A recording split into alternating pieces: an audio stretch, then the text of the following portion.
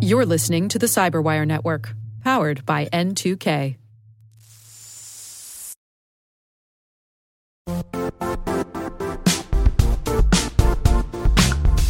The IT world used to be simpler.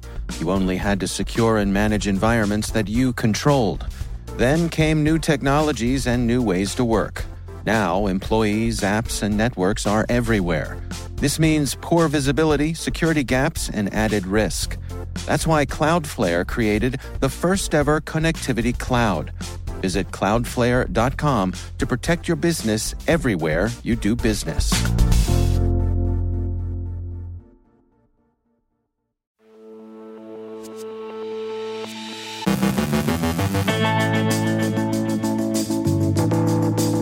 Back to school time for everyone, or it would be if it weren't for all that ransomware. The sad criminal underworld stealing from online gamers. Notes on Patch Tuesday. Joe Carrigan considers digital comfort zones. Our guest is Sandra Wheatley from Fortinet with key findings from their new report on the cybersecurity skills shortage. And some thoughts on election security and disinformation from the U.S. Cybersecurity and Infrastructure Security Agency.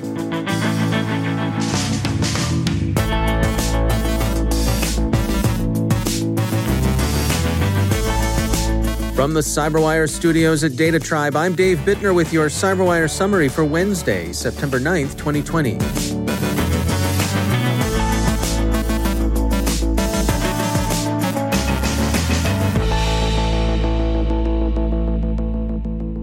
A number of U.S. school districts already stressed by the unfamiliarity of distance learning systems whose use the COVID-19 pandemic has imposed on them are recovering from a range of cyber attacks. A few, like the distributed denial of service attack the Miami-Dade Public Schools sustained last week, were essentially cyber-enabled truancy. So easy a teenager could do it, WPLG sniffed haughtily. A lot of teenagers, we should note, have experience with booters, some of it gained in their play of online games. But ransomware seems to have been more common. The case of the Hartford, Connecticut Public Schools is representative. A ransomware infestation forced a delayed opening. Schools in Toledo, Ohio, and Clark County, Nevada, were among the larger systems similarly affected. Schools are reopening as they're able, but Tuesday's planned first day was, for many students, disrupted. It's not difficult to see why schools have been appealing targets. Ransomware operators are attracted to targets during periods of heightened vulnerability, and schools attempting to operate either fully remotely or in some hybrid combination of distance and in-person instruction present criminals an opportunity. They depend upon high availability, they have a large number of users and a difficult-to-control attack surface, and as we mentioned above, remote instruction remains an unfamiliar process, complex and fraught with unfamiliar challenges in planning and execution. So these attacks are the main thing the kids have to worry about, right? Well, no, not really. If you're a kid yourself, or if you know kids or live with kids, you may have noticed that a lot of them spend a great deal of time online, like playing games. So the Wall Street Journal yesterday summarized the implications of another threat to youth. Online games themselves present a big attack surface, and the players are attractive targets for a variety of reasons. Online vandals simply enjoy interfering with others' ability to play. Online bullies find games another space in which they can threaten and demean others. And of course, there are things of value, like credentials and skins, to be stolen. The Journal leads with the story of a teenaged boy who found in April that his credentials for the online game platform Steam were incorrect. After Steam restored his access, he found that some $200 worth of games he'd purchased had disappeared. Further reviews showed that someone had been signing into his account from an IP address in Moldova. There are other examples, and the Journal makes its case that online game fraud is widespread. They offer some advice on protecting accounts. Most of it has a familiar ring. Use two-factor authentication and strong passwords, for example. Check the URL address to make sure you're not following a phishing link, and never click on a link in an email telling you there's a problem with your account. Two other bits of advice are also good, but as anyone who is or knows a kid will tell, amount to counsels of imperfection. Never share login information even with friends, still less with friends. And finally, set up parental controls to ensure that purchases can't be made without parental approval. To these last, we wish everyone luck. When advising teenagers on such matters, well, as Catullus said, write it on the running water, write it on the air. Yesterday was September's Patch Tuesday, and the Zero Day Initiative has a summary of the major fixes. Adobe's 3 patches addressed FrameMaker, out-of-bounds read and stack-based buffer overflow, InDesign, memory corruption problems, and Experience Manager, mostly cross-site scripting issues. Microsoft's 129 fixes dealt with issues in Microsoft Windows, Edge, Chakra Core, Internet Explorer, SQL Server, Office and Office Services and web apps, Microsoft Dynamics, Visual Studio, Exchange Server, ASP.NET, OneDrive, and Azure DevOps. 23 of the patches are rated critical, 105 as important, and 1 as being of moderate severity. U.S. Cybersecurity and Infrastructure Security Agency Director Christopher Krebs sees no serious signs of attempts to hack, in the narrow technical sense, U.S. voting infrastructure. Director Krebs said yesterday during the Billington Cybersecurity Summit, quote, "The technical stuff on networks we're not seeing. It gives me a little bit of confidence," end quote. Reuters observes that this would seem to qualify remarks made a few weeks ago by U.S. National Security Advisor Robert O'Brien, who warned of the likelihood of Chinese attempts against election infrastructure. CISA has been receiving reports from state and local election officials, and Director Krebs hasn't seen anything alarming there, at least not in this respect. Disinformation is another matter. DHS and its CISA unit are seeing enough of that. One possibility Krebs brought up yesterday involved the probability that election results might well take longer to tabulate than the swift results Americans have become accustomed to over the last few decades. Quote, "This is probably going to take a little bit longer to do the counting because of the increase in absentee ballots," the Voice of America quoted him as saying, and going on to ask for people to have a little bit of patience. Democracy wasn't made overnight, end quote. What conclusions can be drawn from this?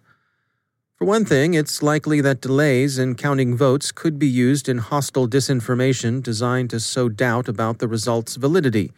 This would be useful in particular for threat actors with the negative goal of exacerbating existing social division and mistrust. So be patient and recognize that we live online, surrounded by a lot of nonsense and confusion. Cultivate your garden.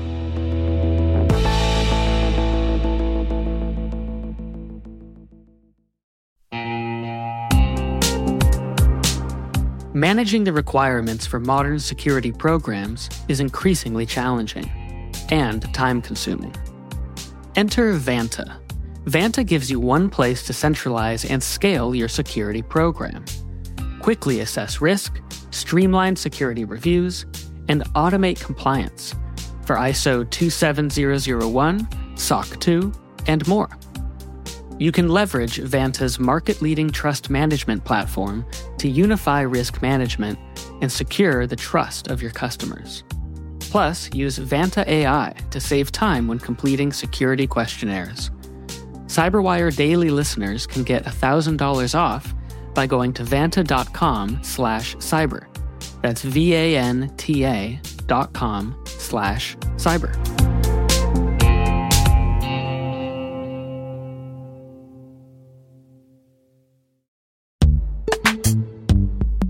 In the dynamic world of enterprise security, identity architects and IT leaders face a major challenge.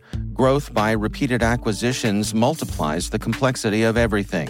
Multiple IDPs, MFA providers, policy engines that all need to coexist. This can lead to fragmented user identities and policies that create security vulnerabilities and add access friction. Strata Identity solves this. Now you can decommission unneeded IDPs and consolidate the ones you'd like to keep without rewriting apps or disrupting users, engineers, and app owners. Plus, Strata's modular architecture makes it easy to integrate with any identity provider without manual maintenance and coding. Join the ranks of cybersecurity leaders using identity orchestration.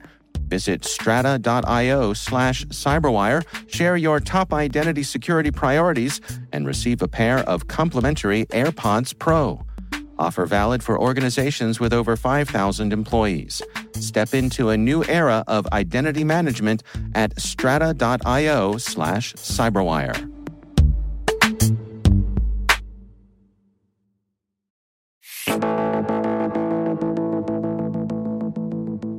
Depending on who you ask, the cybersecurity skills shortage, that is, the shortage of qualified workers to fill open positions, sits somewhere between the most serious issue facing the security industry today and an overhyped illusion that doesn't match the reality on the ground. Sandra Wheatley is from Fortinet, and she joins us with key findings from their new report on the cybersecurity skills shortage. I believe the skills shortage is one of the biggest challenges that security organizations are dealing with. In fact, from the survey, we found that 68% of respondents reported that their companies are struggling to recruit, hire, and retain talent. And in fact, I was talking to a CISO recently, and he was telling the story of how, one of his top people had been hired and had a 100% increase in pay. So it's a constant challenge. And we believe that you would need over 4 million professionals just to close the skills gap alone. One of the things that your research points out here that caught my eye was the role that veterans could play in closing this skill gap, the important role that they could have. Yes, we started our veterans program about 2 years ago, and it's been hugely successful. It turns out that veterans have a lot of the skill sets that cybersecurity requires. And if you think about it, cybersecurity started in the armed forces and defense, and that's where it really sprung up. And a lot of those skills map to cybersecurity very well. And so our cybersecurity program, not only does it provide our training, but we also do job skills training, mentoring, interviewing skills, resume building. And so far, we've trained 400 veterans in the last 2 years. 200 of those veterans have been hired into technology, because what we do is not only once they receive their certifications, we also try to map those to jobs that our channel partners have and really just complete that whole loop. Is there a sense that we're gaining ground on this? Do you think there's hope that we could actually close this gap? I mean, I think we're doing all of the right things. I see the one thing that's very encouraging that I think is really required is we're seeing more partnerships, private-public partnerships coming together to tackle this issue. Of all of the initiatives, this one definitely has probably the most support. So I think this is what is required to really improve the situation. I mean, the other area I think we need to tap into is getting more females into the industry. Only 14% of the workforce is female. And I came into cybersecurity 4 years ago, and it's of all of the IT industries I've worked in, it's the most thrilling and dynamic and interesting industry. So I think there's a lot of opportunities for women to come into the industry, but it does mean breaking some of the stereotypes and really marketing cybersecurity and educating females much earlier and really focusing on how you market to them. That's Sandra Wheatley from Fortinet.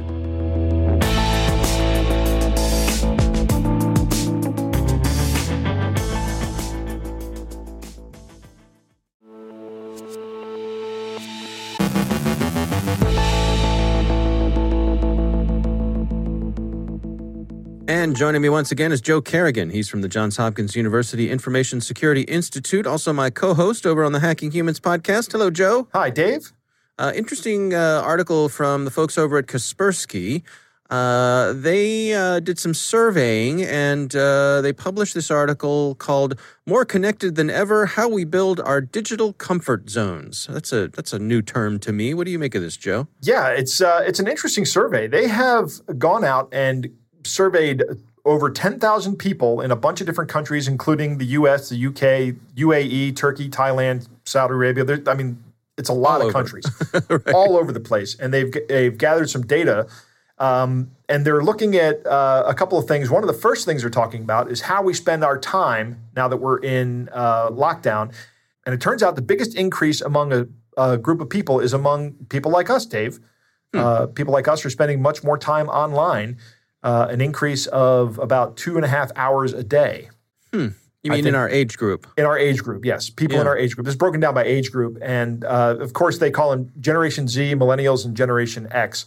And then they define those age groups pretty rigidly. And actually, Generation X is generally the generation that you and I fall into, but I don't know that we'd fall into this survey group. Right. Because it's a little younger than us. Interesting. So older people are spending more time online. What are people worried about in terms of their online connectivity and their security of their online information? 60% of people are worried about personal payment and financial details that are saved on their devices. Generally, Dave, I don't use mobile applications for banking. I only use them when I absolutely have to, like to deposit a check. In the early part of the pandemic, I had to use it to deposit a check because I couldn't get to the bank because it was closed, right? Yeah. Everything else I do on my PC when I'm doing these payments. I don't do them on a mobile device. And I have all my credentials stored in a password manager. I don't stay logged in on that device. So to most of the financial institutions' credits, they will actually log you out after a short period of inactivity. So on a web browser. But that is not the case on phone apps. They'll keep you logged in on a phone app indefinitely. So I think that's a good concern, being concerned about the ability of people to access your credentials via your phone. Just somebody picking up your phone, if you have your banking app on there, you may very well be giving them access to it unless you have some kind of like biometric, like a fingerprint or something on it. Yeah. There's a couple of things that struck me in this report. One of them was about sharing of accounts. Right. Things like Netflix. And I think that's very common, but they were pointing out that for some generations, basically sharing the Netflix credentials with your roommates is quite common. Yeah. Well, and I think that's within the licensing agreement of Netflix, isn't it? I mean, I don't know. You're buying a license for a household, so everybody in that household can watch up to 2 screens. If you pay the 2-screen price, or if you have the 4-screen price, you can pay a little bit more. I don't know that I would share credentials. In fact, the Hulu account that we use in our house is my son's Hulu account, and my son lives with me, so this is within the terms and conditions. But he didn't share the credentials either. He said, go ahead and use the online activation, and I'll just tell me what the code is that shows up on the screen, and I'll activate it for you. And I felt a moment of fall pride. From the tree. That's right. My chest swelled with pride when he said that. Another thing that struck me here that I thought was kind of funny, they asked who takes the technology lead in the home. And 4/5 of male respondents claim that they take the lead in making IT decisions for their household, but this is contradicted by 3/5 of women stating that they take the role. Right. So there's some overlap there. There's at least some percentage of people that think they're in charge, while the other person also thinks they're in charge. Right. Yes, dear. You're totally in charge, dear. Right. Here's one thing I found very concerning in the report, and it's just one sentence. It says, over a third, 37% of millennials doubt they are of interest, enough interest to cyber criminals to be attacked. This is one of the things, when I give talks, this is one of the things I say, is that you are of interest. It doesn't matter if you think you're not, you are of interest to these attackers. Do you have a bank account with any money in it? $20, $5, it doesn't matter. That's of interest to a cyber criminal. Do you have personal information? Do you have accounts online that people could sell for any value? Yes, of course. If you're online, if you're a millennial in particular, you're part of the digital native generation, right? You've grown up online. You have all these different accounts online. That all has value. You are of interest to cyber criminals. period. If you have any kind of online presence at all, you're of interest. Yeah. All right. Well, again, the report is from Kaspersky. It's titled More Connected Than Ever Before, How We Build Our Digital Comfort Zones. Joe Carrigan, thanks for joining us. My pleasure, Dave.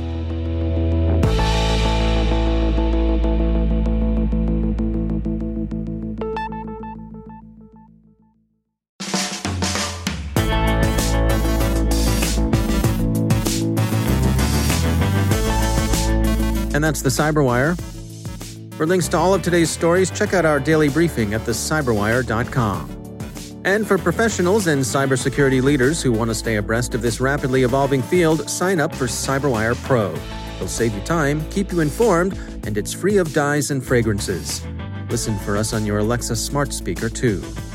The Cyberwire podcast is proudly produced in Maryland out of the startup studios of Data Tribe, where they're co-building the next generation of cybersecurity teams and technologies. Our amazing Cyberwire team is Elliot Peltzman, Puru Prakash, Stefan Vaziri, Kelsey Bond, Tim Nodar, Joe Carrigan, Errol Terrio, Ben Yellen, Nick Valecki, Gina Johnson, Bennett Moe, Chris Russell, John Petrick, Jennifer Iben, Rick Howard, Peter Kilpie, and I'm Dave Bittner. Thanks for listening. We'll see you back here tomorrow.